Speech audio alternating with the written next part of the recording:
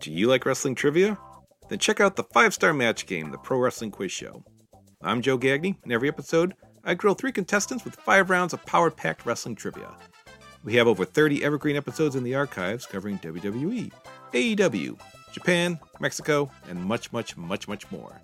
Play along at home and check it out today. This podcast is a member of the Voices of Wrestling Podcasting Network. Visit voicesofwrestling.com to hear the rest of our great podcasts, as well as show reviews, columns, opinions, and updates across the world of wrestling. Here we go!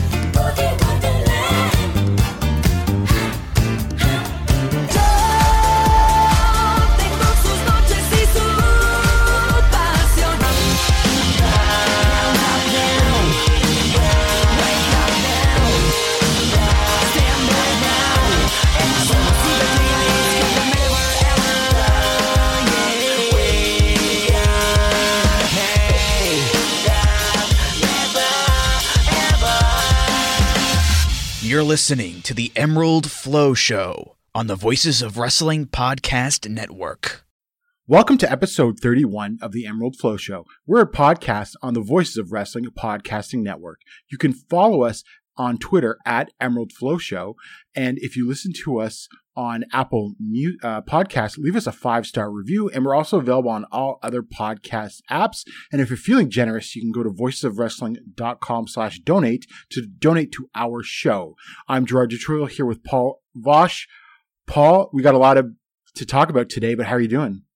Oh, I'm doing very fine because guess it's got 2 films, kind of, and it's going to Japan at the end of the year. I don't know who. I am. I actually booked my flights yesterday. Oh, wow. Yeah. So what's your sort of dates that you're going to be there? I am flying out of here on the 28th of December, so I'll be in Japan on the 29th. And then I'm staying until the 15th of January, but I'm technically flying out on the 16th. But I'm flying out at like 50 minutes past midnight out of Haneda on the 16th. So really, it's like from the 29th until the 15th. Oh, wow. That's like you can see everything. Yeah. Oh, yeah. No, I basically have my plan is essentially that first week is essentially just going to be like non-stop wrestling shows, more or less. Like I'm planning to do like the All Japan, like year-end one in Yoyogi on the 30th, the New Year's Tag Tournament, Noah the New Year, the 2 All Japan New Year shows, and then Wrestle Kingdom, and then I'll kind of figure out what I'll do from there. It sort of ends after Wrestle Kingdom. Yeah, exactly. Like at that point, and then I can actually like go around the country and actually like maybe do like a little bit of other stuff. But like it's definitely that first week is basically gonna be like I might as well just sleep in Kurgan, I guess. You could, yeah, because you could. I wonder if it's possible to do like both Big Japan and Noah on the first at this in the same day. Oh yeah, wait. Big Japan is in Kurgan, right? Yeah, or is it 01 that's New Year's Day? I think it's 01 that is in Kurgan, yeah. And then it's not that far from Kurgan to Budokan. So you can totally do that. Yeah, see which Noah guy will be in the main event of the 01 Kurgan show next year. Number, yeah. Yeah. Maybe it's Inamura, and maybe he wins this time. Maybe. I mean, I could see them giving the title to Inamura in 01 at least. I mean, look, I'm surprised they haven't done that already. Like, it just, like, if you're not willing to give him a title in your own company right now, like, just let him stay in 01 and actually, like, work on top and everything, gain some confidence instead of just dropping him out constantly. Like that just makes so much more sense. Yeah, exactly. So we've got a ton to talk about, but I think for the sake of clarity, because these shows sort of bleed into each other, we're just going to go in a chronological order. Mm-hmm. So we're going to start with All Japan at Korakuen Hall in front of 1,405 fans, which might be the largest Korakuen number this year of any company. Maybe there's really the only other companies that could have beaten it would be New Japan and Dragon Gate. I don't know exactly what they've done in there so far this year, but I think it's definitely like even if it's not the biggest one, it's like second or third at worst, basically. And it's the biggest All Japan Korakuen number since the pandemic. Yeah. We probably need to go back to I don't even know if they drew this at the beginning of 2020. They might have shows there. I think they probably drew 1,500 for Jake Lee versus Kento. Yeah. So, but since then, it's basically the biggest Korakuen number. Yeah. So we start off with the first match. Before the show on social media, they made a big deal of it, but Unagi Sayaka showed up and bought some merchandise. Yeah, I mean, they made a big deal of her. I really liked how much they're making her out to be a really big deal. She actually even got involved in the show a little bit at least. Yeah, we'll get to that in a minute. And then, but she sat in the the press section sort of thing. But there'll be more on that later. So to start off, we had Kotaro Suzuki, Rising Hayato, and Ryo Inoue defeating Hikaru Sato, Dan Tamura, and Oji Shiba in 5 minutes and 36 seconds when Hayato pinned Shiba after the Sid Vicious. This was really good. It's just really short. Yeah. I actually would have liked this to go a little bit longer. I get why they went this short because there was a lot on the show, but yeah, I would have liked this to go maybe 8 minutes. I think I would have enjoyed it even more. Yeah, and that finish will tell us something where we're going later. Yeah. And these junior tags to open the show have been really great. Yeah. No, like I said, it wasn't that long ago that the junior division was All Japan's biggest liability, but I think that's completely flipped on its head now. Yeah, it's probably the most underrated junior division in all of Japan. Oh, definitely. And I think that it's really, and it's only really, I don't want to sort of underrate how good Rising Hayato has been, but it's really been carried by one man. Yeah, it's been carried by Atsuki, but I think Hayato has really been stepping up his game. I think Ryo Inoue is coming along well. Kotaro Suzuki is a great addition, and I think Oji Shiba is a nice guy to have on the roster as well. Yep, definitely. And then next up in special 6-man tag team match, Yoshitatsu, Raisuke Taguchi, and Master Wato defeated Shotaro Ashino, Ryuki Honda, and Masao Hanabata in 7 minutes and 22 seconds with a German suplex hold from Wato on Hanabata. Paul, the first thing I noticed is Master Wato over in Korakuen in front of these All Japan fans. Oh, yeah. To be fair, I do think there was a fair percentage of New Japan fans there. There was a lot of blue in the crowd. Yeah. No, but Wato, that's always the thing he's got going for him, is that he has a crowd connection. I think that's really something he's really kind of built up even more. Yeah. And I thought this match was actually pretty good for what it was. I don't think Taguchi really dragged it down, and everyone else was solid. Yeah, like I said, I really can't do without Taguchi, but I think Yoshitatsu actually worked pretty hard, harder than he normally would in this kind of spot. And Wato obviously was kind of the standout of the whole match, I would say. Yeah, definitely. Although it feels like Gun Gear of Anarchy is just in a holding pattern since Ashino's returned. Yeah. Which I think, I don't know, hopefully, we'll talk about this more later with the tag title scene, but hopefully it's just, they're just cooling them off for a while for something later. And then next up, a special 6-man tag match. The very large team of Shuji Ishikawa, Ren Ayabe, and Oscar Lube defeated Tako Omori, Toru Yano, and Black Menso Ray in 8 minutes and 14 seconds with a running knee from Ishikawa on Omori. Again, perfectly solid match. Better than I expected. I love Menso Ray just getting dominated by all the tall guys. Oh god, yeah, no, that was easily the best part of the match. Just seeing him just stand between the three, just literally just all three of them just towering above him was amazing. And obviously, I think, but to be fair, I think the actual highlight of the match was in the pre-match when just Ishikawa, Ayabe, and Loibe just stood next to each other. Just how fucking tall they are. I mean, Mensah as a comedy spot brought out a step ladder, but then proceeded to do a large bump off the step ladder that he totally didn't need to do. Yeah. No, this was a lot more fun than I thought it would be. Yeah. Next up, special 6-man tag match. Voodoo Murderers, Suwama, Jun Saito, and Rei Saito defeated the New Japan Lion team, Young Lion team of Yuro Nakashima, Ryohei Oiwa, and Kosei Fujita in 9 minutes and 28 seconds with a backdrop suplex from Suwama on Nakashima. I mean, this started off as your typical Voodoo Murderers match with brawling and attacking before the bell and everything. But I thought, though, like the latter stages of the match where the Young Lions started to get some stuff, it turned into something decent. Yeah, I mean, I would say it's probably the weakest match on the show, I want to say. Probably, but I still like the Young Lions sort of like going out there and trying their hardest against the Voodoo Murderers. Yeah, I'm just kind of afraid what this whole Suwama thing, beating up the young boys, might lead to. I have a feeling that I know where it's going, and I'm not a big fan. Is it the Triple Crown? Yeah, I think it. Well, I don't know if he's gonna win it, but I feel like he's gonna challenge for it at the very least. Right. Yeah. Well, as long as he doesn't win it, I don't think it's that big of a deal. But we could talk about that later. Next up, in a match that was only announced a couple of days before because for some reason Shingo Takagi was pulled from Battle in the Valley. Shingo Takagi defeated Yuma Anzai in 10 minutes and 31 seconds with a single leg crab hold. But even though this ended like your typical young, like, rookie match, Anzai got a lot here. And he kicked out of like a pumping bomber at like 1 and everything. It was really good. I think I'm borderline on like going notebook here. Like, I'm very close to giving this 4 stars. I might actually do it if I think like, you know what? Fuck it. I'm not a coward. I'm gonna do it. I'm going 4 stars on this. Like, I thought this was awesome. Like, I thought Shingo gave Anzai so much. And I actually really liked the finish as well with the single like crab hold where like he tapped him out like a young boy. But he didn't do that until after Anzai like kicked out of the pumping bomber.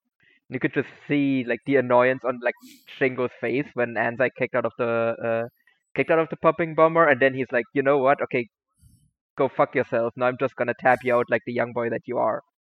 So I thought that finish actually worked really, really well here. Yes, definitely. And man, I would love to see more Shingo in All Japan. Yeah, no, definitely. And this is, again, like I keep saying this about Yuma Anzai, but like I can't wait. Like, I really hope that Shingo does more All Japan dates, because I really want to see these two have a match when Anzai isn't a young boy anymore. Yep. That would be awesome. And then next up, Yuma Aoyagi and Naoya Nomura defeated Minoru Suzuki and Hokuto Omori in 11 minutes and 14 seconds when Aoyagi used the end game on Omori. And I have to say, given the directions that this company has now gone in, I'm really surprised that they didn't just make this a tag title match. Yeah, that's my takeaway as well, where I'm like, this was a good match, but like literally the entire time was going on, I'm like, well, are the champions losing here? Because is that the reason why it's not a title match? And then you just win, and I'm like, well, why isn't this just a title match? Like, just put another title match on Korakuen. Like, it's fine. I think it actually helps the champions if they get another defense under them. Like, it doesn't make any sense that it's not a title match. Yep, and we'll talk about it later, but I think they could have used a defense.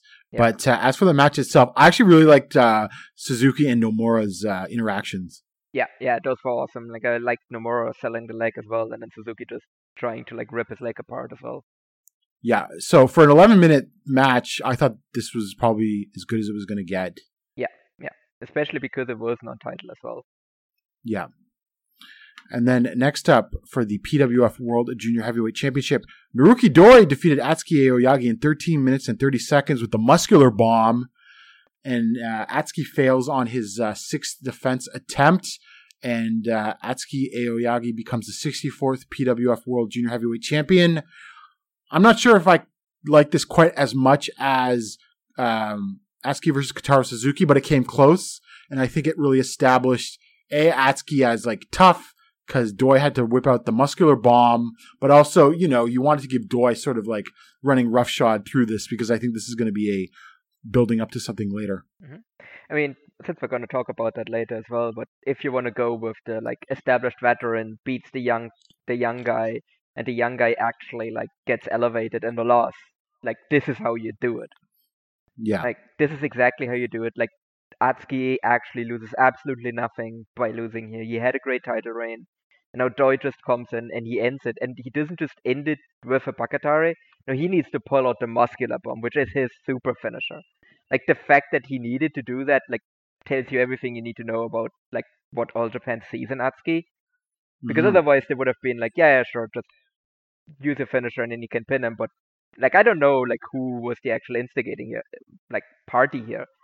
But like the fact that this is what the finish ended up being, like just shows that like Atsuki is someone that like can be protected, and now that he has that he has lost to the muscular bomb, like that they will have a rematch for this title. Like I feel like Atsuki is the one that will beat Doi for the title eventually, and I think that match is gonna be even better than this one. Yeah, and I expect that match to be on either. I would say probably maybe the June Ota Ward. Hmm? That would be a good semi-main event. Yeah. No. I mean, and like I said, even for like Doi, like even if you wanted to make it a bit longer reign as well, like you could probably like even like main event a Korakuen with them as well, so that you can say like a triple crown for something else. That's true too.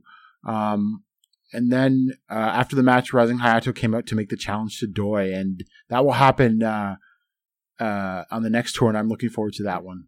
Yeah. It's going to be a huge opportunity for Hayato. Yeah.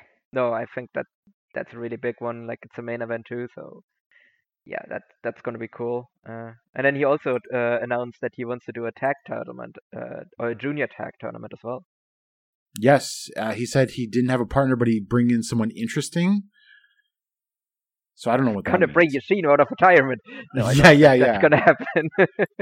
I would lose my mind if that happens, though. If I don't know. I mean, I feel like he has to have somewhat of some notoriety if he's going to make this tease. But, it's Shingo. Yeah, exactly. I don't think it's Shingo. But yeah. I mean, well, okay, there's one person that has teamed regularly with Doi that would be a big deal to bring in as well, but I don't know. It's not like, as far as I know, I don't think he's really doing anything major in Dragon Gate at the moment. So if we see like a reunification of Yamadoi for this tournament, that would be a big deal. Yeah, that's interesting. And Yamato's doing more outside dates too, right? But he's not the same. But he's not. He didn't go on a freelance contract. No. Right? He's still signed to Dragon Gate. Yeah. Yeah. And then in the main event for the Triple Crown, Yuji Nagata defeated Kento Miyahara in 23 minutes and 6 seconds with a backdrop hold. Miyahara failed in his 5th defense of the title, and Yuji Nagata becomes the 69th Triple Crown champion. Nice. Look, I was a little skeptical of how good this match was going to be. We'll talk about the result later, but this was awesome. I think one of the best matches of the year so far. I wasn't quite as high. I still prefer the match against Yuma. Like I thought that one was better, but it still definitely like exceeded my expectations, because last year we were both a bit hesitant to say how good we think this match could be, and I think it definitely like way exceeded that. Like I think it was an actually like genuinely really really good match. Like I would probably go like 4.25 on this one. So I thought Nagata I thought it started slower than a usual Kento title match, and I don't mean that in a bad way. It's just that Nagata was being like methodical and working over Kento's arm, which was fine because A, Nagata can do something like that and make it compelling, and B, he was pacing himself. But then they just took off, and Nagata like turned back the clock at least 10 years. Yeah. Oh no, for sure. I think they definitely learned from their last title match, where they realized, okay, there's certain things Nagata can't do anymore, so let's not do those things, and let's do the things that Nagata can still do really well. And I think that really showed here. And like he took some major bumps still as well. Like he took like apron bumps and everything. I was like, holy shit, what's happening here? I thought that Kento kickout from the wrist clutch exploder was one of the best kickouts of the year so far. Yeah. Oh yeah. I was almost I was like, oh okay. this is the finish. Is he actually winning here? And then he didn't. I was like, oh, maybe Kenta Well, can actually defend. Well, see, it's funny because after he kicked out of that wrist clutch explorer, I thought, oh, Kento's going to win now. Yeah. But And then it wasn't to be. But this has gotten a lot of eyeballs. I think in part more for All Japan because it's Yuji Nagata. Like I saw people talking about this match that I'd never heard talk about All Japan before. So I think that's sort of good for the company. it is, but I've also seen a lot of people like both abroad and Oh, in there was Japanese Twitter accounts that were not happy with yeah, this result. exactly. Like I think there's definitely like a risk here, like of like driving away some like long-term loyal fans. But if you can somehow keep whatever eyeballs Yuji Nagata is, like if you can somehow bind them to the company long term, and those are more than the people that you drive away by doing this, then it is a net positive. It's just we obviously don't know yet what the outcome is going to be. Yeah, like I was on. This is weird because okay, Nagata wins a Triple Crown, but now they're full tilt into this Noah versus All Japan thing. Yeah, There's a lot to unpack out of that. Yeah. That happened. Like I really have a feeling that this whole thing of like the like rising tide lifts all ships is like the only company that has actually really benefited from that so far directly is All Japan. And sort of New Japan, you could Ja- argue. Well, yeah, but no one's on New Japan shows. Like it's New Japan Yeah, is just yeah. like benefiting from like the fact that they beat everyone, but Mhm. it's not like outsiders are on on New Japan shows, whereas like All Japan now is like just like everybody's playground essentially. Yeah, Yoshitatsu is their only contracted wrestler that's holding a title right now. And Yuma. Yeah. But all their other titles are held by outsiders or Oh, yeah, that's their true. partners or outsiders. I hadn't actually thought of that. Yeah. Which sort of makes sense because you're going into a spring and summer and fall with a lot of bigger shows. So I think it's your classic, okay, well, the home team's going to get the titles back over the next few months. No, hopefully, yeah. I mean, Yeah. you know what's weird? We have the whole like Elite versus like All Japan show coming up as well, right? Yeah. You know what? I as far as I remember, you know what isn't on that show? A Minoru Tanaka title defense, which Yes. you know he's a Elite wrestler and he holds a title. He holds an All Japan title, and it's an All Japan versus Great. And yeah, it's weird. Like I just realized that he's not on that show. Well, the Gaora TV title has never been defended regularly, even in the best of times. Yeah. So I sort of expecting that to be on the Oda Ward, maybe. Or something like that. Because they usually will have the Gaora TV title defended at Oda Ward. Yeah. So we'll get into more. Oh, and yes, much has been said about obviously Nagata being IWGP, GHC, and Triple Crown champion now, the fifth man to do it, and also the only person that's won the Champion Carnival, the G1, and the Global League /N1. Yep. But Paul, we also must give some respect because he's the only man to hold all of those titles and the 0-1 heavyweight championship, world heavyweight championship. The most important one. And don't forget, Exactly. he also held all of the tag titles as well. He's also held all the tag titles in all of those companies too. That's right. You know what they actually And should both do with tag titles in Nagata All for, like Japan. a photo op, like even if he just holds this belt right now, they should just basically just have him a photo op of him just wearing all of the belts he's ever won during his career, Yeah. and like all of the That's trophies right. in front of him as well. Like I think. Did that's he ever win the actually really cool. WCW TV title? I don't think so. I don't think so. Like because he was just a jobber in WCW. Yeah. He never did anything. Like didn't even put him in. Look, how much do you know that he was a complete jobber in WCW? Like they never even put him in the NWO. So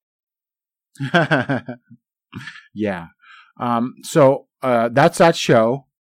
I don't know where this is going, but we'll talk about. The Triple Crown, but we'll talk about this more in a second.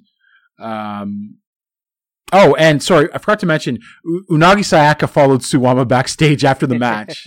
Yeah. And then they yelled at each other in like the post-match interview area. So that's building to something. Also in the Tokyo Sports story about it, Yoshitatsu's name was brought up. So he might be Unagi's partner in any mixed tag, That is which is hilarious. that is a bizarre decision. But yeah, he was in that backstage segment they shot with Yeah. Unagi and Suwama as well. So I guess so. Yeah. And So Ishikawa we'll get to that. challenged after the main event. Yeah, and Ishikawa challenge after the main event, and that'll be the main event of the Ota Awards show on March 21st. But let's get to the Champion Carnival, because the blocks and the lineups were announced. So A block, Yuma Aoyagi, Jun Saito, Yoshitatsu, Ryuki Honda, Cyrus, T-Hawk, Kento Miyahara, and X. And in the B block, Yuma Anzai, Suwama, Rei Saito, Shuji Ishikawa, Shotaro Ashino, Hokuto Omori, Naoya Nomura, and X. Okay, before we get into the X speculation, what do you think of the lineups? Sort of to be expected, I guess. I like him overall. I'm a little bit disappointed that it's. I expected a few more outsiders. Like, it is nice that they can Yeah. kind of make two blocks basically just off of like their own guys now. I think that's a good sign. But I also would have liked if there was like 2 or 3 more outsiders outside of like whoever the X's are going to be. Well, T-Hawk. Oh, T-Hawk, yeah, but that's really it. Like, he's the only outsider announced so far. Poor Takuya Nomura has been shafted, clearly to make room for Noah guys, I think. Yeah. Yes, probably. Right? Yeah. So, okay, X's. Mhm. Here's my current... I'm not sure who the second X is, but I think one of the X's is Masa Kitamiya. That would make a lot of sense, yeah. And I think I know who the second X is. Who? It is, Who do in you think fact, it is? the biggest X. Satoshi Kojima. Yeah, I mean, I saw that tease because Sugiura said, "Are you going to go to All Japan?" And he's like, "I don't know." So it's very possible. I mean, I think those would both be great additions. I mean, I don't think you can go wrong with the X's if they're Noah or Kojima. Any Noah guys are plus Kojima. Yeah, like, and I don't think there's really a reason to keep it as an X otherwise, because I feel like there's like some storyline stuff with that as well. Well, I mean, I think it makes even less sense for it to be an X for if it's Kojima, but I guess you still had to go through the whole Kojima announcing he's leaving Noah. Yeah, exactly. Like, that's why I feel Which like we'll get more into that in a second. Okay, Paul, with this result, my predictions are blown up. I see 3 scenarios. Okay. Or first, Yuma wins the Champion Carnival and beats Nagata. Mm-hmm. Now that Kento has lost the Triple Crown, I don't think you can discount Kento winning and then just winning the Triple Crown back. Yeah.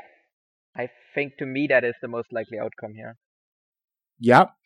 And the third less likely scenario, because it's a New Japan guy with the Triple Crown, is one of the X's wins and beats Nagata.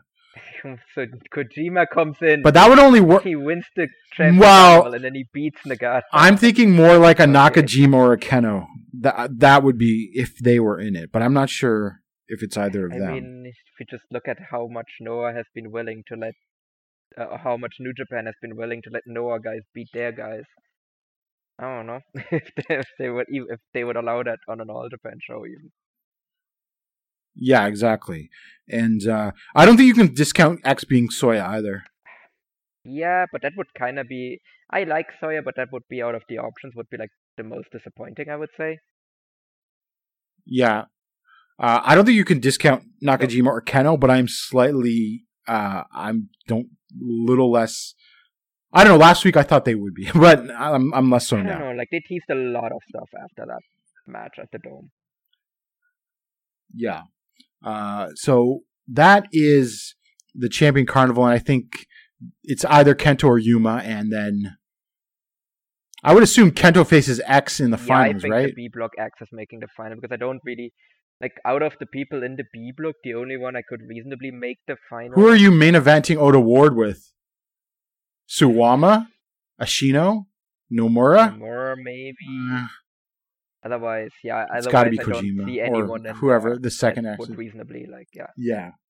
Oh, sorry, Paul. What are the chances that Nagata... Okay, so, sorry, my third scenario of the X winning the Champion Carnival, I forgot. I had worked this in my head. Paul, what are the chances that Nagata just drops the Triple Crown to Ishikawa? And then he's in the Champion Carnival? No, but Nagata just... Because then like Keno or Nakajima beats Okay, but Ishikawa then for why it. did we do this in the first place? Because it was a gold watch for I guess so, Nagata. and then he just immediately drops it to Ishikawa, and then they go from there. I guess. I don't think it's I don't think that's impossible either, to be I think honest. I'm still going with I think it's Kento. unlikely. Like, but to me, Kento is the very clear favorite here because I don't think Yuma is winning the Triple Crown. Like, I think he's winning it this year, but I think he's winning the Royal Road, and then he's winning the Triple Crown off of that. Yeah, but if you put the thing with Kento winning the Triple Crown again now is like, well, what are the politics of all these big singles matches against Noah guys? Oh yeah, true. Because then he can't lose. Unless they're just offering up Nakajima on a platter to lose. I mean, which maybe, that's your maybe answer they right are. there. I don't know. Yeah, you answered your own question. Okay, let's quickly go over the upcoming All Japan shows. Okay, apparently the show is also almost sold out. It's on the 26th at the Nippon Totor Green Dome Maebashi Sub Arena. Main event is the Yuma Anzai Triumphant Local Return Special 6-man tag match. Yuji Nagata, Yutaka Yoshi, and Yuma Anzai versus Suwama, Jun Saito, and Rei Saito. That's a cool main event. It's also got Kento Miyahara and Hokuto Omori, Yuma Aoyagi and Naoya Nomura and Atsuki Aoyagi versus Koji Doi, Kuma Arashi, and Andy Wu. Mm-hmm. And also, Tokyo Dome top star Mazada is in the opening match, teaming with the juniors. going straight from fourth match from the top in the Tokyo Dome to the opening match in another dome. Hey, so he's still in the dome, right? Yeah. And then on the 27th at Shinkiba First Ring, this is the show that Kitamiya is apparently going to be showing up at. It's got Suwama versus Yuma Aoyagi. Paul, I smell a non-finish. I smell a Suwama gives a backdrop to Yuma Aoyagi and a challenges for the Triple Crown. Where? Yeah, true. There wouldn't be another one before the Champion Carnival. But they're not even in the same block. That's the thing. Well, maybe. Oh, I'm sorry, Paul. The May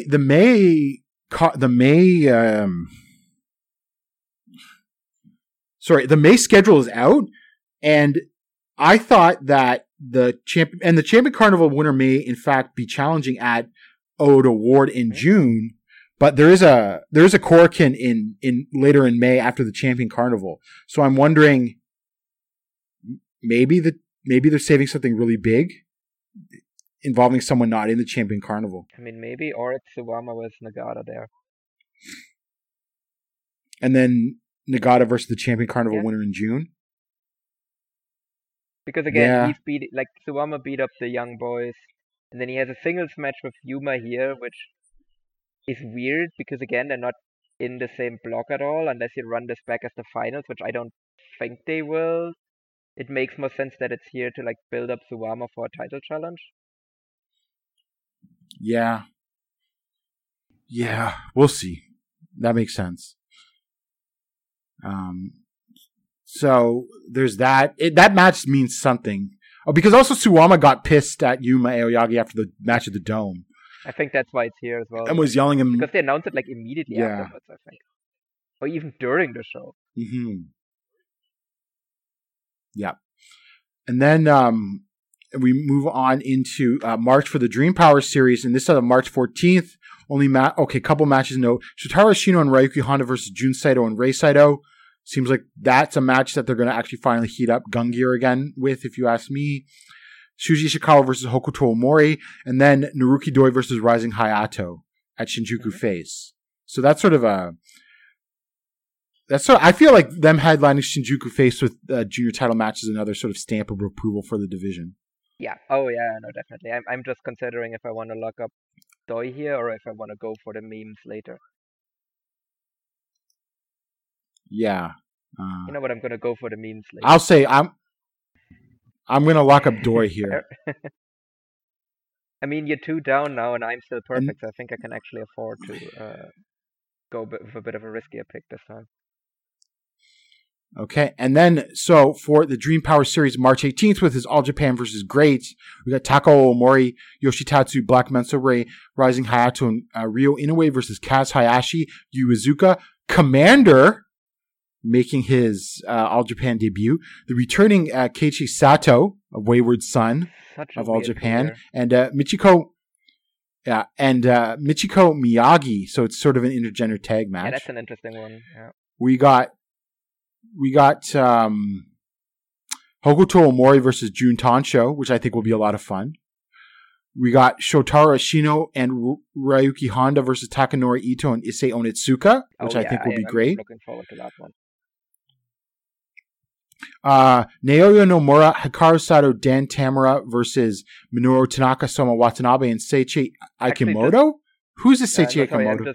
I just thought of something with the Gangnia versus the Ito and Onitsuka. Whose side is Kodama going to be on in that one? Oh, I don't know. Kodama's not scheduled at all in any of these things. It is interesting that it's like the two factions that he's currently in are facing off against each other. So I'm wondering if he's at least at like ringside or something. That's interesting. He comes out with both of them. Do you know anything about Seiichi Akimoto? No. I do not either. I'm a little behind on my great watching. I'm watching it fairly regularly, but that's not a name that really rings a bell for me right now. Mm-hmm. It would be cool if like Hikaru Sato beat Tanaka here and we just got a TV title match against I feel those like two. Something like that is coming because otherwise why is Tanaka like here? Yeah. This is a funny match to me. I don't know why. Suwama, Jun Saito, and Rei Saito versus Hayato Tamura, Kazuma Sakamoto, and Check Shimatani. It's Voodoo Murders versus Bulk Orchestra. That's going to be very interesting. I mean, it's an interesting combination from Voodoo Murderers, from Bulk Orchestra, that's for sure. Yeah. Shimatani is eating a pin here, though. Absolutely. Like this, I think an almost 0% chance that Bulk Orchestra is winning here. And then next up, I think this will be the match of the show: Atsuki Aoyagi versus Kaito Ishida. Yes, no, that one should be awesome, and also the winner here is also going to be very obvious as well. But no, this is going to be awesome. But this will be Atsuki eating a pin again from a former Gold Class member. And then Kento Miyahara, Shuji Ishikawa, Yuma Aoyagi, and Yuma Anzai versus Shima, T-Hawk, Al Lindemann, and then like Tetsuya Izuchi sort of tacked on to the Strong Hearts team. Yeah, I really like Tetsuya Izuchi. Like he is very much doing Okada he's cosplay, good, but he's doing it pretty well. Like I think he's someone that like people should keep an eye on because I think he can really like develop into something like. Obviously, like he had that amazing match with Ishida last year, but I think he's still pretty young as well. He has pretty good size as well, so I think if you're someone that watches All Japan but doesn't watch Great, like I think he's someone that you're probably gonna come away being like interested in afterwards. Which of these matches does Great win? Well, they win. Kaito Ishida is winning. Yep. Maybe Ito's winning, but that's kind of unlikely. Onitsuka's eating a fall there. Hokuto Omori, I doubt, is losing to Jun Tansho as well. No. The opener? I could see Tanaka's team beating, pinning, Minoru Tanaka pinning Dan or something. I could see that happening. I can see them win the opener. Yep. Yeah, like I said, Bulk. Does Yuma Anzai eat a pin to like a Shima or T-Hawk or even Lindemann? That I could see potentially happening because actually I'm kind of struggling who would take the pin on the Great side there. Izuchi probably, yeah. I mean, the Voodoo Murderers vs. Bulk Orchestra could also just end in a no contest as well because they're just beating each other up with chairs or something like that. Yep. And then we move on to... So I think that'll be a good show, even if I don't think the matches are necessarily the most biggest you could do, but I mean, it's just Cork and Hall. Yeah. No, I It'll think probably- it's a fun show overall. Yeah. So 3 days later, we go to Oda Ward General Gym. The only match announced so far is Yuji Nagata versus Shuji Ishikawa. Paul, I think there's a tag title match that's going to be on this show. You think Gangnia versus Nomuyagi? Nope. Okay. I think it's going to be Nomuyagi versus Keno and Soya. Ah, yeah. Okay, fair enough. Yeah. And so the funny thing is, Keno and Soya are challenging for the GHC tag titles 3 days before. Paul, are they going to win all the tag titles? I mean, why not? I Or feel like that's a shafting to Kitami and Inaba, but I could also see Kitami and Inaba being transitional champions. yeah, because they very much like I think they gain something by just winning those titles, especially Inaba. Yeah. He's actually doing something, and I think they don't really lose a lot by like just being like the transition over to Keno and Zoya. Although I could also foresee that like maybe they come in here, they win the All Japan tag titles, or like Nakajima and Keno come in and like win the All Japan tag titles, and then there's an I mean, All Japan if- team. Because Kento has been doing like he like got into it with Kitamiya. So what I could Yeah. also see happening, like Kento and someone, Yuma maybe, come into Noah and beat Inaba and Kitamiya for the titles. Well, I mean, I think if Keno and Soya win those the GHC tag titles, they're winning the All Japan World Tag titles. Yeah, I could see that happening, but like I said, the Oh, fact that also- Kento and Kitamiya got into it, like Well, I was going to say something, and I'll say this now. I might as well, since we're on the topic. Is it possible, Paul, that like when Kitamiya shows up in All Japan, Mhm. that him and Kento reconcile, and then they're going to go up against Congo later? I mean, yeah, because if there's one Because- thing Kitamiya hates more than Kento, it's Congo. So, like, is It's a lot of like hate because there. he feels the odd man out. Like, he's obviously got the connections to both Nakajima and Kento, Mhm. but he's also had his feuding with Congo and Nakajima. Mhm. So it just feels like him and Kento are going to bury the hatchet. And then try and win the titles from Keno and Soya. Maybe, or something like that. That actually would be a really cool idea, yeah. Kind of like that as well. Yeah.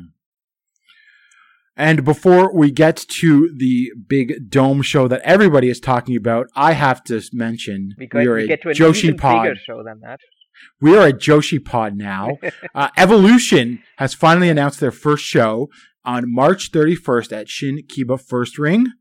And the matches are, and I will say this, at the press conference, it was just Shuji Ishikawa. I have to commend Suwama for keeping kayfabe and not showing up there as like the heel guy that runs the women's promotion. Yeah, despite the fact that this was all his idea. Well, I mean, Shuji's obviously into it, but it was originally Suwama's, yes. Yeah. And he's still, like, he's obviously not doing it, like, but he's the guy behind the scenes that is running it. So, yeah. Okay, so we have Sunny versus Miyuki Takase, Zones versus Rina Yamashita, and Chi-Chi versus Yu. I think actually that's a pretty good collection of freelance Joshi talent to put them all up against each other. Yeah, I think they So I did cannot a good complain job, there. like, building that. Because it's not like there's, like, an abundance of talent out there right now in the Joshi scene. Yeah, So I think they did a really good job of, like, picking the people that are out there that are good. yeah. And is this show main evented with a mixed tag with Suwama and Unagi Sayaka on opposing sides? Yeah, it's but who is teaming with Suwama then? Ozaki Yeah, or Yukihi, Maya Yukihi? yeah, I think those are the most likely ones. Yeah, and then it's Unagi and Yoshitatsu on the other side. Yep. Or it could be someone else. I don't know. Have to be a heel though. Yeah. Because it doesn't feel like Voodoo Merge is going anywhere now. Nope. Even though I keep Sure thinking it doesn't. will. Despite the fact that they turned on each other like 6 times. Yeah. And so these are the 3 out of the original 5 that have made the training. Although there was a video and there's actually a new 4th trainee, but they haven't, who's in the video, but they have not released her name yet. So evolution continues apace, and I am sort of looking forward to the show. And I don't know if it's going to be televised or a pay-per-view, but I am going to buy the pay-per-view if I have to. Basically, Suck a jumping bomb audio with stealing your stick. Yeah. Well, this will be I would not be shocked if the main event is that mixed tag, and then they sneak in like a Ryo Inoue and Yuma Anzai some tag match against some indie guys or something to open the show or something like that. Yeah. Probably, yeah. Right? Yeah, because obviously you can't fill out a full card with 3 people. Need to do something. No. Here. So I think it'll be at least a 5-match card, like a young men's match, and then the mixed tag main event, and then the 3 debuts in there. So after how long this whole thing has taken, I'm actually really, really interested to see how they look. Yep. I mean, they've been training a while, so. Yeah, and Ishikawa's been training them too. Yeah, and just looking on what the All Japan Dojo has been putting out recently, I think they can do that for the women as well. I think they have potential to become really good. Yeah, and so finally we get to Keiji Muto Grand Final Pro Wrestling Last in quotation marks Love Holdout. I bought the pay-per-view and I don't regret it actually. No, same. In front at the Tokyo Dome. In front of 30,096 fans. That number is legit. Yeah. Okay, people, it's legit. Did you see that crowd? Yeah, no, exactly. They also see that when they were when they put up videos of all of the people streaming into the Tokyo Dome and everything. Again, they would have turned down the lights if that number wasn't legit. Oh yeah. And also there isn't really there's one Noah show where we know they kind of fudged the number, which was the junior Sumo Hall show. But otherwise, they don't, because they probably would be reporting a lot more people in Korakuen Hall. You could fudge, you could fudge those Korakuens. You could fudge those Korakuens to 900, 1,050. Yeah. If you were, if you wanted to, I suppose, if you were really into that. But yeah, I mean, claiming less than 1,500 people in Sumo Hall looks very dire. Yeah. So that's probably why they fudge that number. Yeah.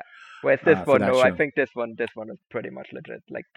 They stopped selling tickets. I'm pretty sure. The crowd sounded as well. Yeah, I'm pretty sure they stopped selling tickets too. Yeah. So we go with the starting love. Masa Kitami and Daiki Inaba defeated Yoshiki Inamura and Yasutaka Yano in 7 minutes and 21 seconds. With a Saito suplex from Kitamiya against Yano. I mean, this was a very solid opener. Mm-hmm. They didn't reinvent the wheel here, but I enjoyed it. Yeah. There was a match that happened. The best way I can describe it. There's so much on the show that by the time it was over, I pretty much just remember the finish, and that's about it.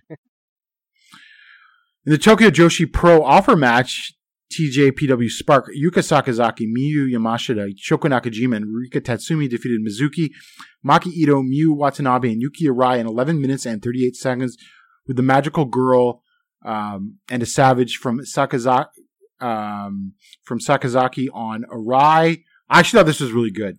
Yeah, I think they started off a bit rough. I think they watched a bit of stuff early on, and I think it took them a while to get going, but once they got going, it was really good. It was just non-stop action and just really, it was noticeable that they were also all really motivated and wanted to go out and show the world what Tokyo Joshi Pro can do.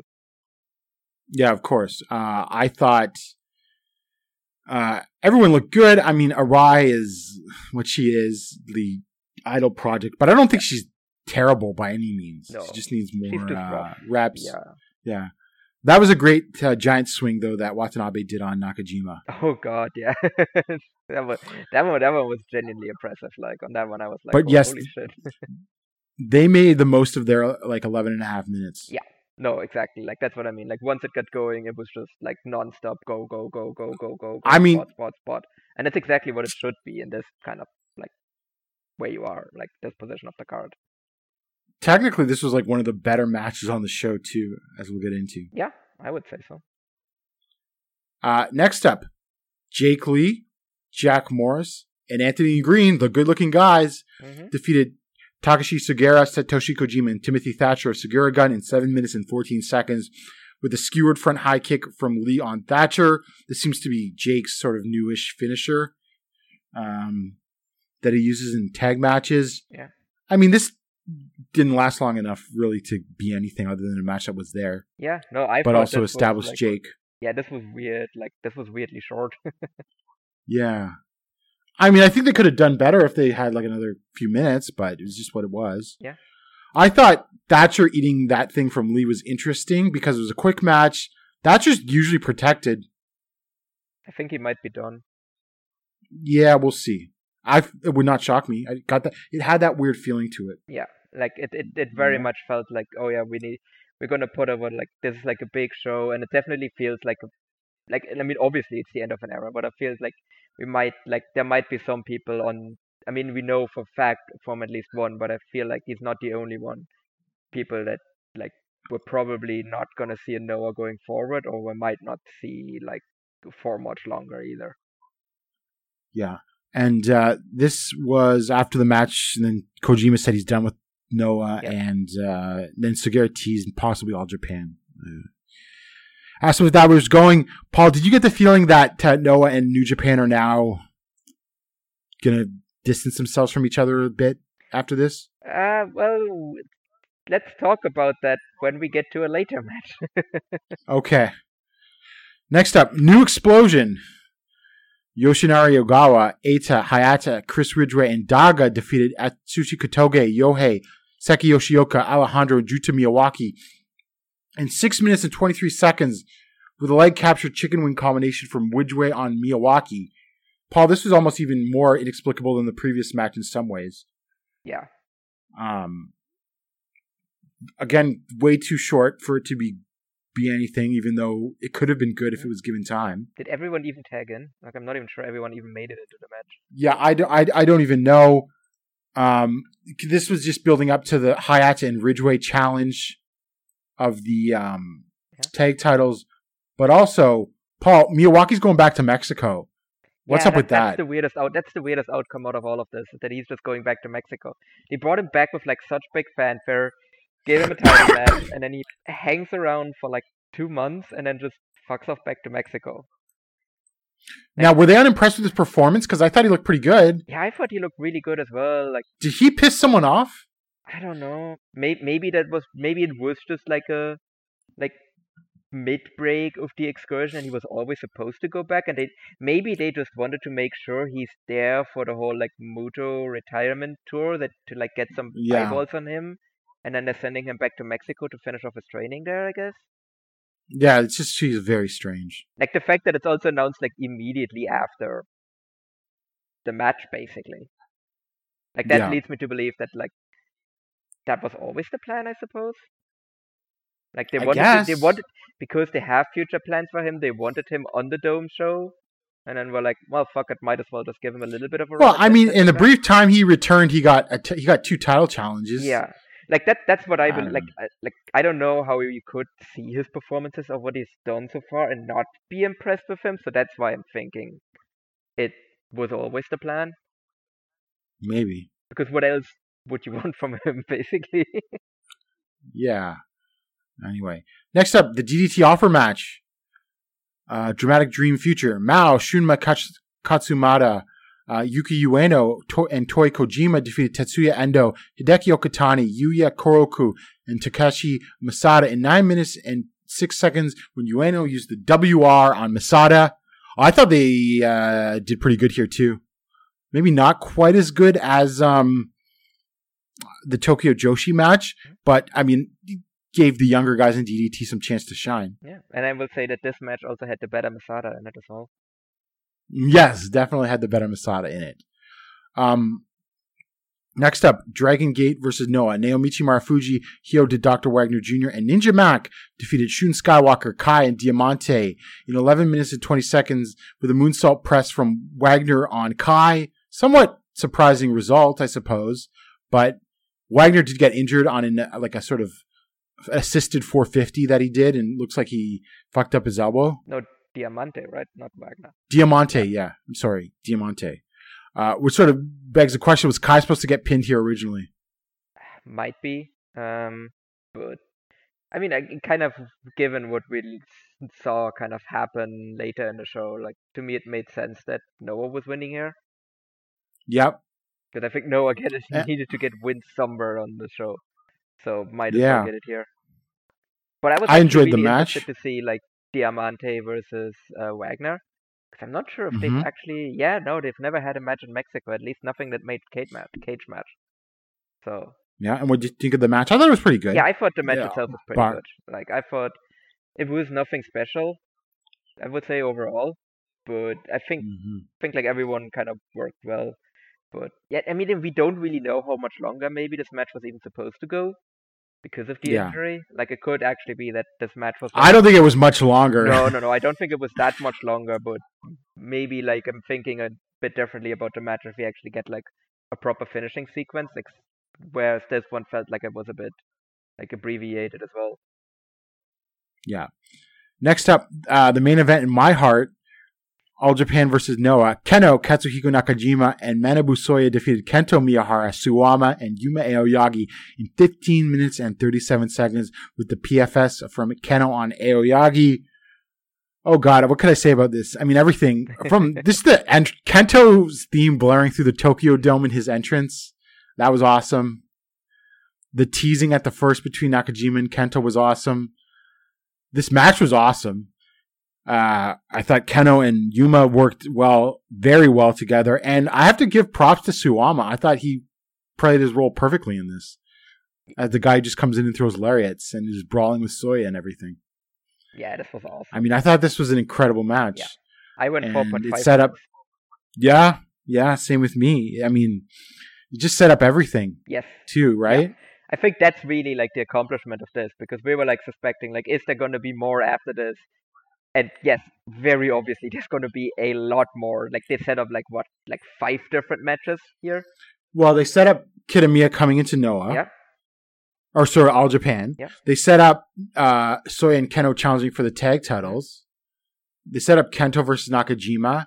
And it would not shock me if Yuma versus Keno is also a long-term play. They also set up Suwama versus Soya, because Suwama fucked Soya over the barricade with a judo throw after the match. Yep. Honestly, I kind of want to see Keno versus Suwama. I thought they had really good chemistry. The interactions. Can you imagine the promos Keno would cut on Suwama? Oh yeah. You're old and you're fat.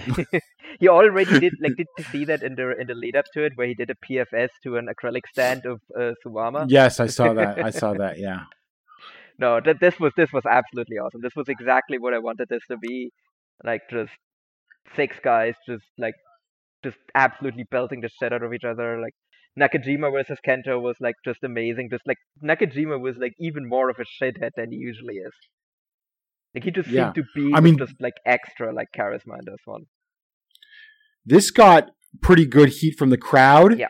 There was I saw a few Kento towels. There was Kento chants. Like, if like this man could be a big fucking deal if All Japan had like promotional muscle behind it. Yeah. So that's why I feel like that this is actually like this whole like everyone works together is actually like the one that is benefiting the most from it right now is All Japan. Because like the fact that they were on this, that they got a match like this, that also like grabbed a lot of people's attention can only help them, even if they lost. Yeah. Absolutely. And Kento, I think Kento will have a lot to gain, even maybe more so than All Japan in all of this. Yeah. Like there is a very funny scenario that I've constructed in my head that I might want to talk about at a later when we get to another section of the show. Oh, okay. That would be very funny.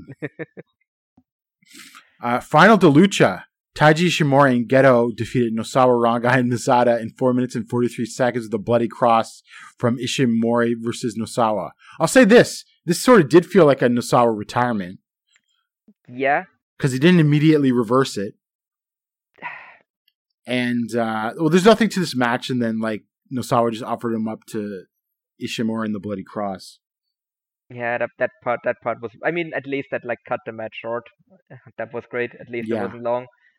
So, so kudos to Nosawa for, like, trying to stay under the but trying not to get rated on Cage Match by staying below 5 minutes as well. Yeah. And Keohei Wada refereed this match, interestingly enough. Seeing him in a Noah shirt is so weird. Very, very breaks my heart. No, but I just find it interesting that he would appear on the Muto retirement show, given he left All Japan because of Muto. Yeah. And then the fact returned, that people that and he returned better connections. Yeah. And he returned to All Japan on the last show Muto was on before Wrestle One, which was funny. So yeah, I mean, it was an angle, and it was just Nosawa getting his moment. Yeah. There was nothing to this match at all. No. Tokyo Tornado. Hiromu Takahashi defeated Asuka in 11 minutes and 2 seconds with the Time Bomb 2. There was some melodrama here with the mask. I mean, this was a pretty good match. I don't know. I just don't think it hit as high as it could have between these two. In part because they only got 11 minutes. In part because they decided to do the melodrama. Yeah. Like, it just completely took me out of it. Like, that was like WWE level, like, drama bullshit. Like, oh, it's your mask, Amaxa. Like, gives a shit. I mean, although, like, after watching what they did in this match, absolutely, positively could have a match of the year level candidate if they actually had, like, a 15, 20-minute singles match with no BS. Oh, yeah, no, if they don't do the whole, like, Roman talking spots or whatever and actually just get, like, 20 minutes, just go out there and just, like, do their thing, I think, yeah, then it could have a match of the year contender, but yeah, this kind of left me cold a bit as well. Like, I was disappointed afterwards. Yeah, I'm not surprised at the result, though, at all. No. What could we say of this next match? Shining through, Kazuchika Okada defeated Kaito Kiyomiya in 16 minutes and 32 seconds with a Rainmaker. I mean, 5 stars. Well, okay, in a vacuum, it was an awesome booking. Amazing match. Oh yeah, I mean, it was an incredible match. The booking was dog shit. I'm not sure. Please explain. I mean, I know some people are saying Kaito, okay, like this is a story, but we went through this with Muto, and he had to claw his way up there. I don't know where this is going, and I'm not convinced Okada will put him over. Like, what is the point of this? Yeah, no. Well, I mean, clearly he has to like do. Clearly has to do like Okada cosplay and like adopt the Rainmaker. Or like a modified Rainmaker or whatever the fuck, and then he's gonna beat him in like 5 years or something. I don't fucking know. No, like the booking of this was absolute. Like, okay, here's the thing. The fact that I think this is dog shit booking really just comes down to one spot. Because until that happened, I actually thought, you know what? Even if Kaito loses this, he actually comes out better for it, just based on how the match structure has been up until this point. And then Okada pulls him up from the pin. And I'm like, well, okay, yeah, Kaito can't lose now. And then he immediately eats an Emerald Flosion and a Rainmaker and loses. Really defending the memory of Mitsuharu Misawa here. Yeah, I don't know. I mean, it just made no. Oh, and also the whole fact is that you have your champion lose to New Japan champion. If Kaito wasn't the champion, it would be less egregious, I think. Yeah, still not good. I mean, like I said, but at this point, like a lot of this to me is on Kaito too, because like you're the champion. Like, this is your second title reign. You're not a rookie anymore. You should know the way this goes, and like you know how all of the build up has been. And okay, New Japan has a lot of leverage, and so they can like basically strong arm their way into winning this match. Yes, but at very least, they do not have enough sway to say no. Not only do we get to win this, we also get to pull up your champion from a pin and then beat him decisively. Yeah, like, you can push back against that. Of course. I mean, if they wanted to, they probably could have gotten. They could have gotten a. I think Noah probably could have gotten a 20-minute match where it was a little more evenly matched if they wanted to. That was the most hilarious part of the entire thing, though, is Kaito being like, I want this match to have no time limit, and he loses in 16 minutes. Paul, did you know this was Okada's shortest singles match since defeating Bad Dude Tito in London last autumn? Yeah. So it's slightly better than Bad Dude Tito. Yeah. Okay, no, but I also briefly just want, like I said, the booking was dog shit, but I also just briefly want to talk about the match itself as well. Okay. Because I wasn't joking when I said 5 stars. Like, I genuinely think this is a 5-star match. I mean, it was an incredible match. I'm not gonna. Yes. I can't take away from it, but I mean, it did draw. I hate the lift up the opponent before the 3 count in general, no matter who does it, though. Yeah. No, but like to me, like Kazuchika Okada, like to me, he is the greatest wrestler of all time. So, and this might be my favorite performance of his. Like, I think this complete just shithead like persona he had in this match just worked amazingly. Like, I really hope that this is something that he keeps doing going forward as well. Like, I hope that whenever like New Japan has like the next guy ready to become the ace, they just do the Jumbo and Misawa storyline with Okada in the Jumbo role. Because I think he would be absolutely amazing at doing that. And so, like, I thought that worked really well. And I also thought, like, Kaito did really good in the match as well. And that's why I'm saying, like, up until he gets pulled up from the pin, I actually thought that he got elevated here. Because the way that this was built up was obviously, like, Okada is not taking Kaito seriously at all. Like, he just punks him out. But then, like, they had a lot of spots in here where basically Okada just got, like, basically like, yeah, I take care of this piece of shit.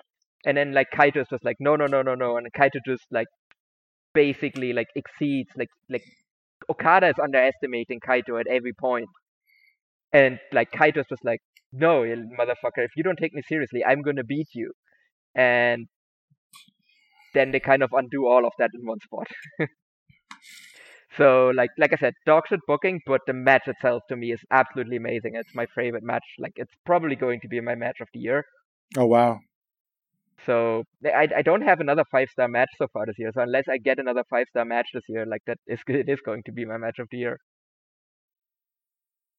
Yeah, I mean that's up there. Yeah, I mean I don't know. I just I'm trying to think of another match where it was dog shit booking, but it was incredible, and I can't think of it that I thought was incredible, but I can't think of anything off the top of my head. So no, and I think like I said, to me that probably is also influenced again by the fact that Okada is my favorite wrestler. So like. I very much have like the two halves, which is like one half of me is like the analyst side that is like, well, this is absolute horrendous booking, whereas the other side of me is just being a massive Okada mark and being like, yeah, you beat that geek into the ground. Oh, I'm sure like any Okada dyed in the wool New Japan fan was just like creaming their pants basically at this. To me, the fact that he also like as an Okada fan that he hit like the fucking champion of Noah with an spinning Emerald Explosion right before the finish is just an absolute fucking cherry on top. It's so funny, but it's like the worst. Like, why would Noah agree to this? So fucking stupid. Well, I don't know. I mean, yeah, just the way it was booked. I understand that you can't get out of Kaito losing, but this was beyond what I thought would happen. Anyway, awesome match. And then Masahiro Chono comes out. That was the main event, and we're done with this show now. And then Masahiro Chono comes out to a huge response. I should add, early on in the show, like Kojima got the biggest pop up to that point in the show, which I think sort of tells you about the crowd. Yeah, I mean, but that was to be expected. I mean, there were like I said, there were people with Kento towels and stuff like that, but the old timers really did get the biggest pops. I thought it is kind of a credit to like both the like Kongo versus All Japan match and like this like the Kaito versus Okada that like they managed to get like a lot of like they definitely obviously had like their fans were there as well, but they got pretty much the entire crowd invested in that match, and there were a lot of people in there that didn't care about any of them before the match. I would say that those matches got the most heat of like the non-old guys. And then, so Chono comes out, big applause. He goes to commentary. And then, so Pro Wrestling Last Love, Tetsuya Naito defeated Keiji Muto in 28 minutes and 58 seconds with Destino. I mean, if you visualize in this head what you think this would be, it was. I mean, obviously, like, whatever. It felt like it dragged on too long, but it was still Muto on the ground for a lot and some spots and some sort of tribute spots. Muto teasing the moonsault. I mean, I don't think it was horrible, but I'm just glad it's over, I guess. Yes. But I thought Naito worked hard. I thought Naito worked hard to try to make something of it, at least. I don't know. Like, my thing with Naito is I think Naito is, like, a great wrestler, and he's been in some of my all-time favorite matches. But there's also times when I just bounce off of him really, really hard. Oh, sure, I agree. Yeah. I think he's of, like, the sort of New Japan top guys, I think he's the least consistent if you put like out of Okada and Tanahashi and him. Yeah, because like to me, like I really like this match kind of did nothing for me, and I like Naito's performance was fine, but like I also don't think it was anything super remarkable. Like I'm actually more remembering stuff Muto did in the match than really stuff Naito did in the match. Yeah. Like I definitely always remember Muto like going for the moonsault, and you know what? Like I guess I get why he didn't do it, but like, dude, it's not like you've ever given a shit about your body beforehand. Yeah. So why start in your last ever match? Just do the moonsault, even if it just destroys your body. Well, because maybe his hips aren't even strong enough for him to actually do it now. Or to actually even like push himself off. Yeah. I think that's what it is. Yeah. Like it's because more they very clearly they built a whole match around it, and then he just never did it.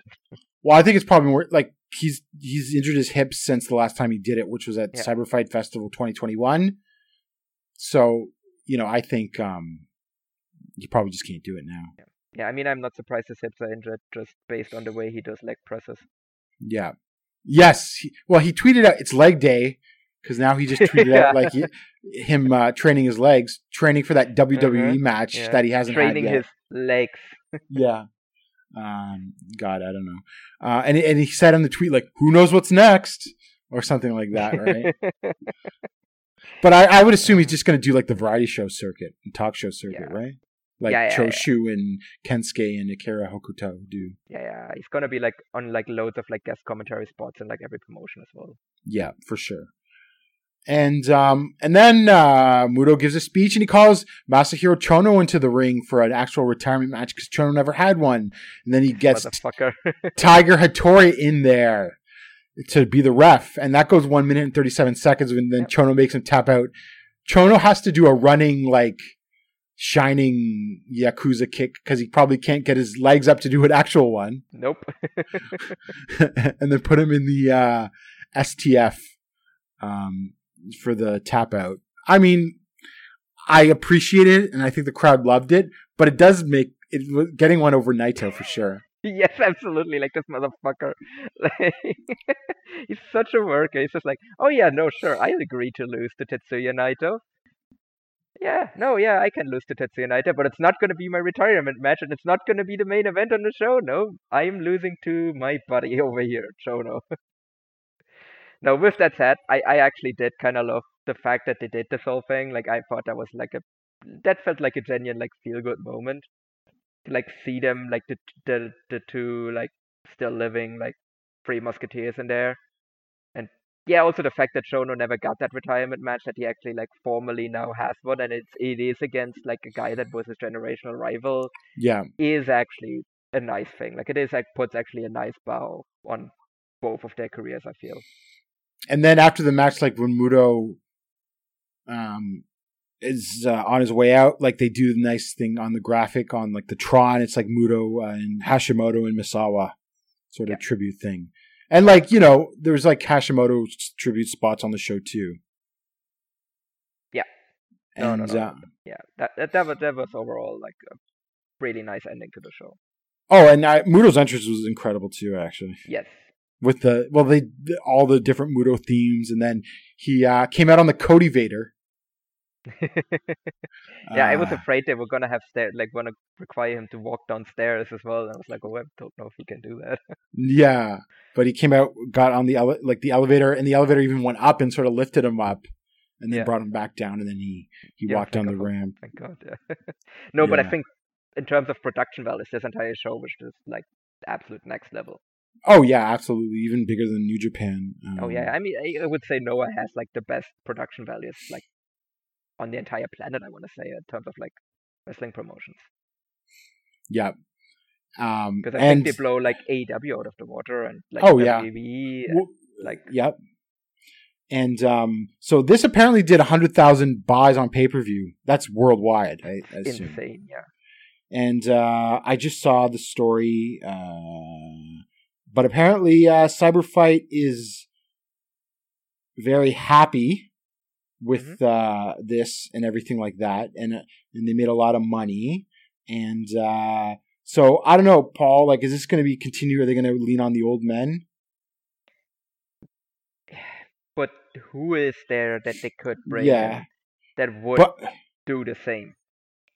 yeah, There isn't one. That's the thing. Like, there's no like Keiji Muto was like a generational like guy. Like, he was like a big crossover like media star as well. yeah, And there isn't anyone else yeah. after him that is on the same level. Now the question is though, are we headed back into pay-per-views for Japanese companies? I hope not. I hope I not would. I either. have a feeling we're probably going. Like, I don't think this is going to be the last one. I could actually see that they will try to do the same thing with Cyber Fight Festival, and then I think it depends how Cyber Fight Festival does. Yeah. Well, because Stardom is now like a pay-per-view company. But they never had like a live stream. Like, they never had like the same live streaming thing No, that like no. New Japan or Noah had. But I mean, I think really only New Japan and Noah could get away with pay-per-views for big shows. Yeah, I don't think All Japan even has the infrastructure to like set up. Oh, a they pay-per-view probably system on could. All Japan They probably TV. they probably could if they wanted to. But I mean, yeah, no. But you're just not going to get the buys. You're better off trying to just get as Yeah. many people as you can to pay your 900 yen. Yeah, Right? absolutely. Yeah. And like I said, like, I don't think you can get away with that for like a lot of shows either. Like, for example, Yeah. for like New Japan, like, you could get away with that, like, I don't know, Dominion and Wrestle Kingdom, I think, at the most. Yeah. And then same for Noah, it's like Cyber Fight Festival and the New Year show, I suppose. Yep.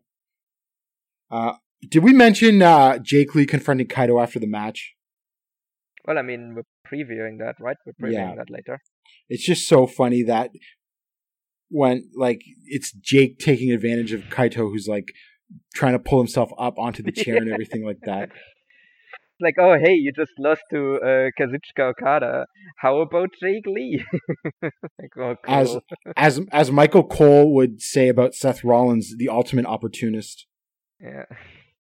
I would be more like Todd Grisham. It's Jake Lee. Yeah. So let's get into that now. I mean, I still think this is the best show I saw all year just for the whole spectacle of it. Yeah. Oh, yeah. For the whole, like, I don't think, I've definitely seen, like, I think Wrestle Kingdom was better in terms of, like, overall match. Yeah. Oh, yeah. Yeah. Like, just top to bottom match quality. Like I said, I had, like, my match of the year on here and the All Japan Noah stuff. But, like, otherwise, I think, like, Wrestle Kingdom was better. But, like, just in terms of, like, spectacle and everything, like, I think I would definitely put this on the list as well for, like, potential show of the year.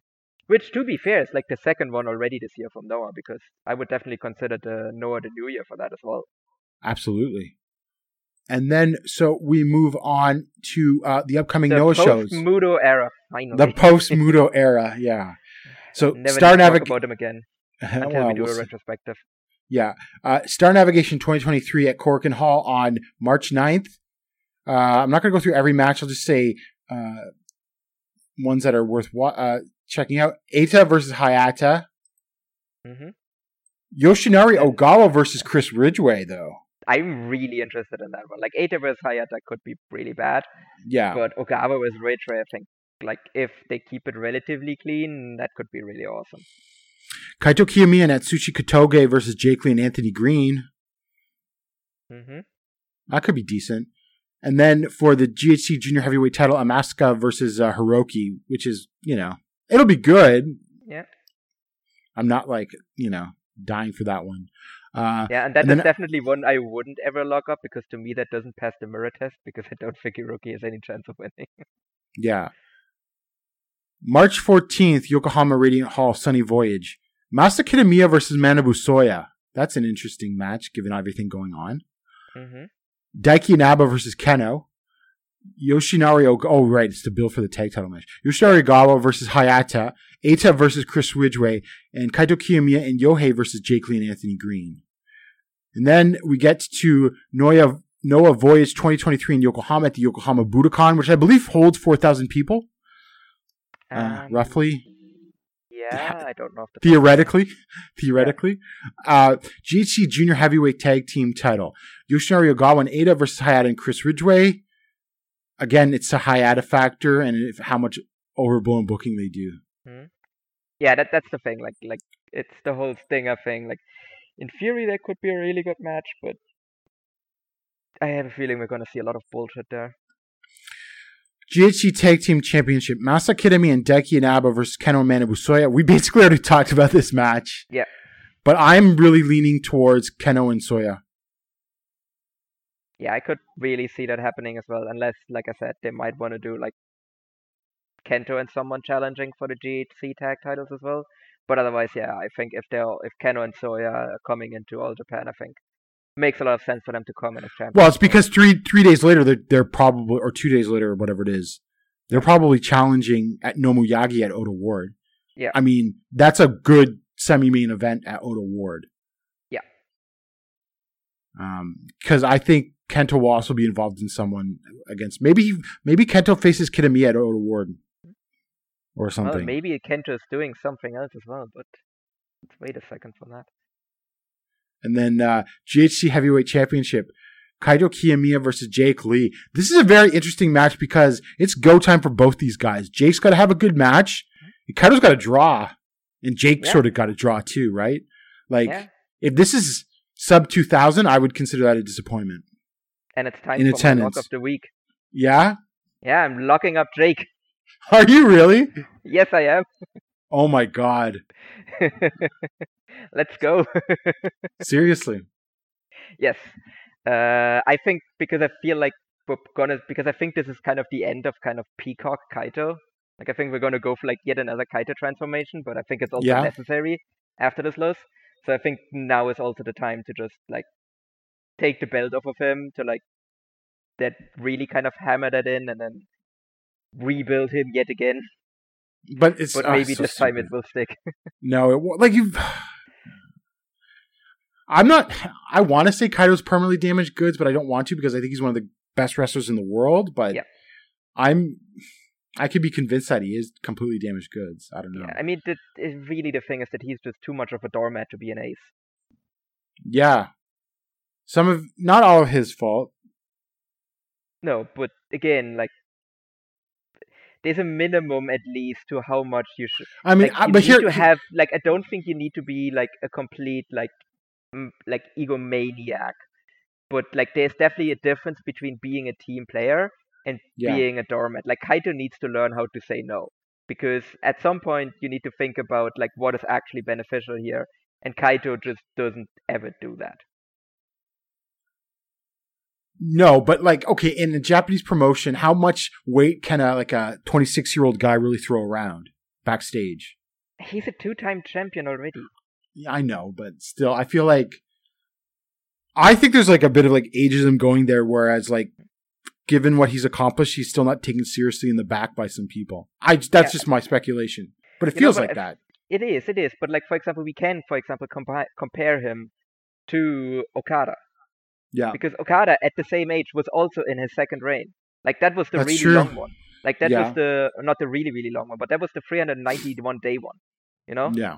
Where he beat a shitload of people. And you're telling me that Okada, at that same stage of his career, like pretty much exactly 10 years ago, would have accepted the same stuff that Kaito is accepting. Perhaps, but he also would he not have at least have enough weight already to at least soften some of it? Okay, he should have enough weight already to at least soften some of it. He should be able to be like, I'm going to go 25 minutes with Okada and he's going to pin me after we both get near falls on each other. Yeah, exactly. Like you definitely don't accept the whole getting pulled up. You don't accept the whole like having the second shortest singles match of Okada's career, more or less, like minus Young Boy stage. Yeah. Well, one of the only other matches that I know that Okada ever had that went shorter was he lost that one against Jay White in the Tokyo Dome. Oh yeah, excuse me. That one was another great match though. That was a great match. That was like one of Jay White's best matches. Yeah, because that started the whole like that put the whole like Blade Runner over so much when he just caught Okada and beat him. Yeah, but, and it was all business, no filler from Jay White either.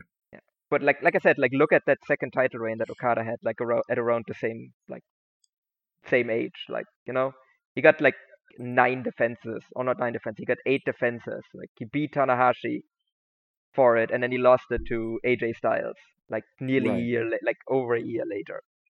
And then just Right. compare that to like Kaito's second title reign. Well, I mean, this goes back into stuff that just how you make Kaito. They should have just followed the Okada formula. That's how you make a star. Now, mind you, they didn't have anyone as prestigious as Tanahashi to do it. But he needed to just win, and not roll up Fujita Yeah. or whatever bullshit. He should have beaten Muto in the second chance, absolute max, right? They should have never been dragged out as long as it was. No. And again, like Okada in a second reign, right? Bodymaker Coliseum, now known as the Edion Arena. Yeah.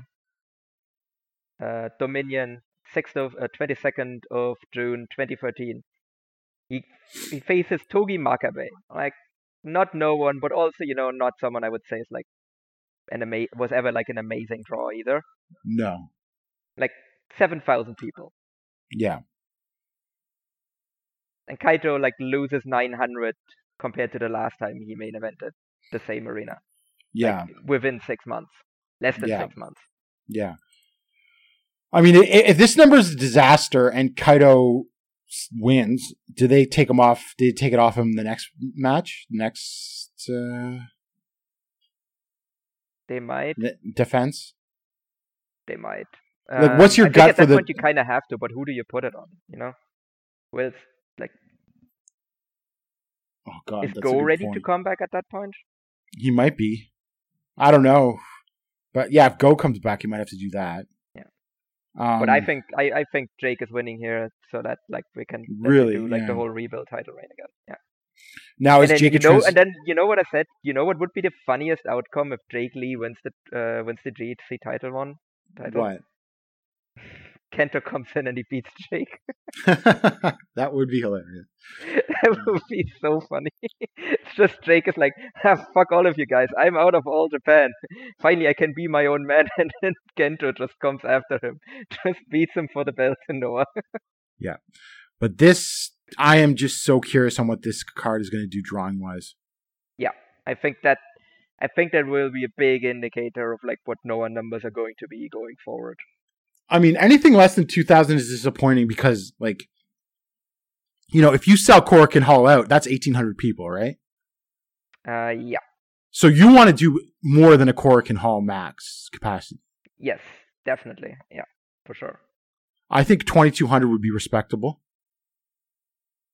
Yeah. But I think anything less than 2,000 is not great. Yeah, anything less than 2,000 to me, like that's a disaster. So let's Anything take a less than look. 1,500 is an absolute disaster, I think. The Yokohama Budokan. Just take a look what we've had in there recently.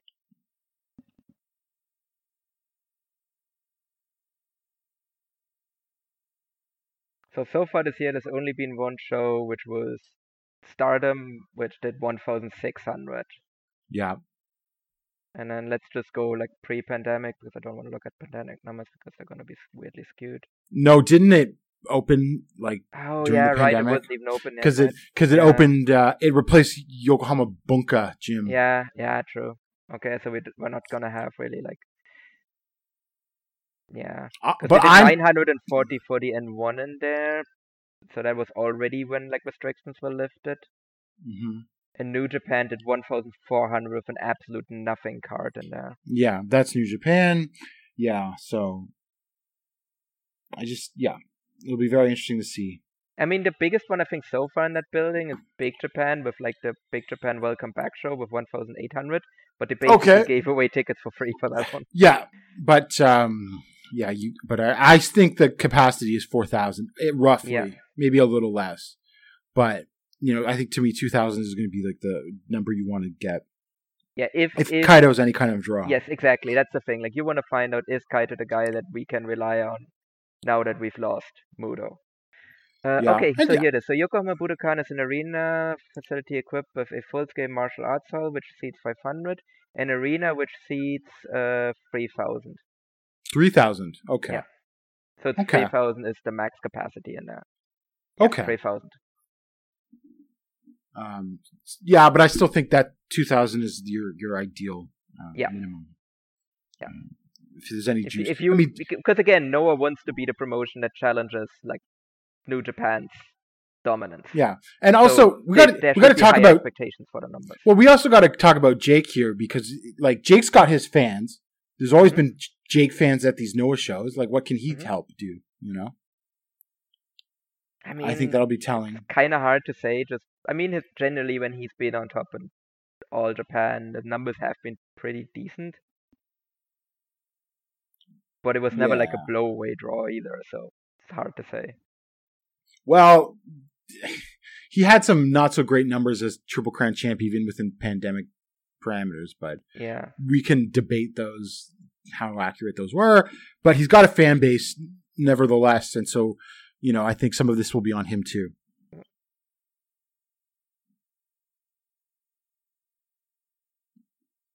Anyway, Paul, do you have any closing thoughts on all of this? Because there's a lot happening right now.